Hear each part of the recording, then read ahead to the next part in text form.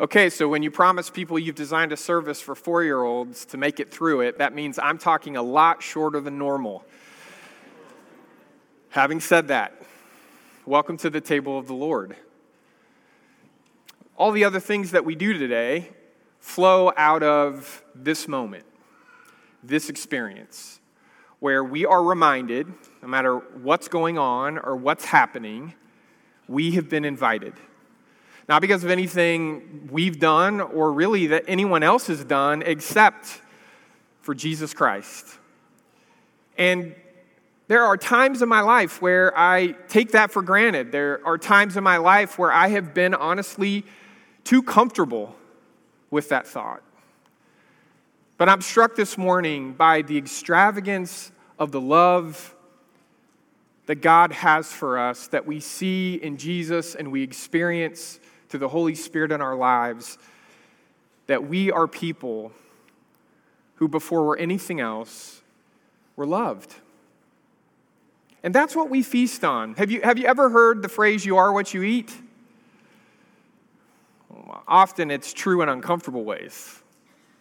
But this morning, we're feasting on hope and joy and faithful love. And so it's not just something that we're taking in, but it's who we're becoming. And I want us to read real quickly a passage in Psalm that touches on all three of these themes of hope and joy and love. And it's fitting that it comes from a prayer. We put our hope in the Lord. He is our help and our shield. Our heart rejoices in God because we trust in His holy name. Lord, let your faithful love surround us because we wait for you. And this image of faithful love surrounding us, it's like us being able to come home to love, for faithful love to be the place where we belong. So I just want to, in the spirit of school, right, I want to ask 3 questions and then I want to answer them.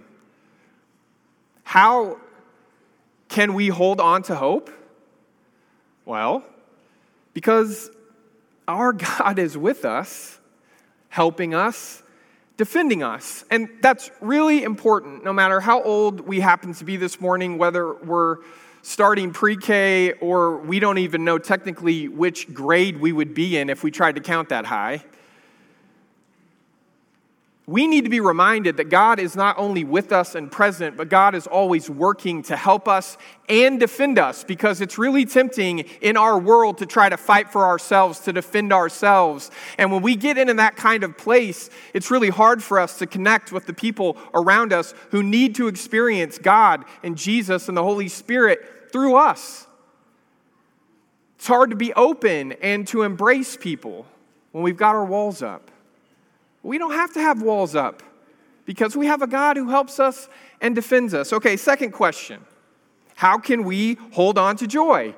Because our trust is in God no matter what happens. Our joy doesn't come from how smooth things may be going in any particular day.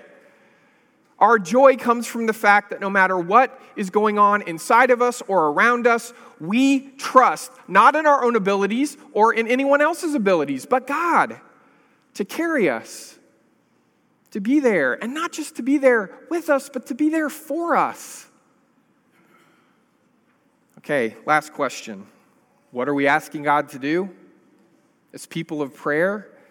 To help us find a home in His faithful love. To realize that in a world that often tells us maybe we can't get the highest grade in the class, and maybe we can't be the one who scores the touchdown, or maybe we can't be the first chair in the band, that none of that really matters in terms of your value and your worth. No matter how well you do or you don't do, God loves every single one of us like an only child. We are at home in His love. And so as we take the bread and the cup, and today we're going to do it a little differently. We're going to take the bread and then the cup together, one right after the other. And as we do that, I want you to focus your heart on what gives you that sense of hope, what gives you that sense of joy, and where is it in your life that you most feel at home? And what I want to tell you is we want to be a community that when we gather around the table, we help one another be reminded. We help one another taste and see hope and joy and faithful love. Would you pray with me? God, we thank you so much for this morning, for the fact that you call us together as your family, and that it's a family that's built on hope and joy and love that is unconditional, unwavering, and is absolute. God, when it seems like we can't rely on much of anything else, we know we can depend on you. We can rely on your faithfulness to us, God. Help us feast on the goodness of that truth as we take the bread that reminds us of the flesh of your Son, the life of your Son that he gave for us, the blood that reminds us that we're all brothers and sisters because of his love for us, because of your love for us, that we belong not only to you but to one another. God, be with us in this moment as we have this family meal. It's in your Son's name we pray. Amen. I don't know about you, but there are times that I need visual reminders that I'm not only surrounded by God's faithful love, but I'm surrounded by the prayers of God's people. And you know, the amazing thing about prayers is that because we speak them to an eternal God, they last forever. And my guess is there are prayers in the heart of God that were prayed centuries ago for us, that God is still honoring. Someone who prayed for their grandchildren and their great-grandchildren, and all the people who would come behind them. And they asked for God to watch over us. They asked for God to give us hope and joy and love in a world that tries to steal those things from us. And it's one thing to say that and recognize it. It's another thing to actually have that conviction at the heart of who we are.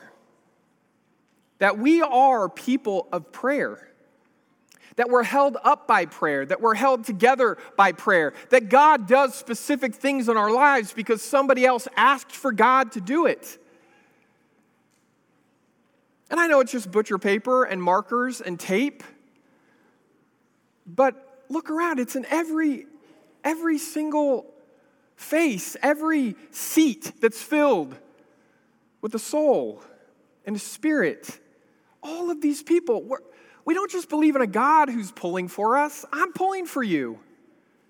And I trust that you're pulling for me, that you're wanting what's best for me. And so as we have a day like this where we set aside time to do something that's a little different, to kind of wake us up to the reality that there are these natural moments in our year where we step back and we think about what's about to happen in the kind of season of life we're about to step into. That's exactly what the first day of school, the first month of school, the first game and the first concert and the first time you do the halftime show, right? All of those firsts. God's with us. God is for us. And so are we.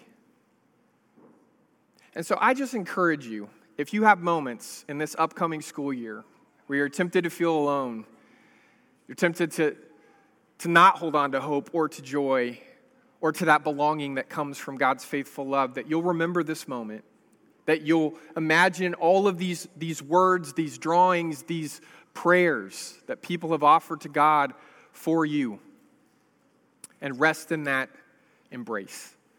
Now, before we conclude our service this morning, I was going to say dismissed, but I'm not really going to dismiss you. I'm going to send you out, right? So nothing's really coming to an end here. But as we conclude our worship time together, I do want to point out two things. One is the insert. And I know there are far too many words on both sides of that insert. But every single word matters, because on one side, those words are names. And the people in our church family who work in some capacity at schools, and we want to know those names so that as we have times of prayer beyond this morning, we can be specific to God as we lift people up. And I want to encourage you to do that. Don't lose the insert. You know, if you've already lost it, we have extras. You can pick one up on your way out. hold on to this insert. These names matter. Now, on the other side, we've had various people in our church family write prayers for students of different life stages. I love this. This is going up on our refrigerator at home so that we can have these moments as we pass in the comings and the goings of our regular everyday lives, that we are reminded of the fact that we belong to a church family with students of all ages and all backgrounds and all experiences, and we want to lift them up to God. And we want to do it in ways that are fitting for where they are in life. So again, to me, this is one of the most important inserts we give out ever in the year. It's not just an update. It's not just news. This insert can help us in our spiritual lives and our spiritual journeys. And so I want to encourage you, hold on to it. And imagine a child that you're praying for. Now, having said that, last year, for the first time, we made it available where you could choose a student's name and you could commit to praying for them throughout the school year.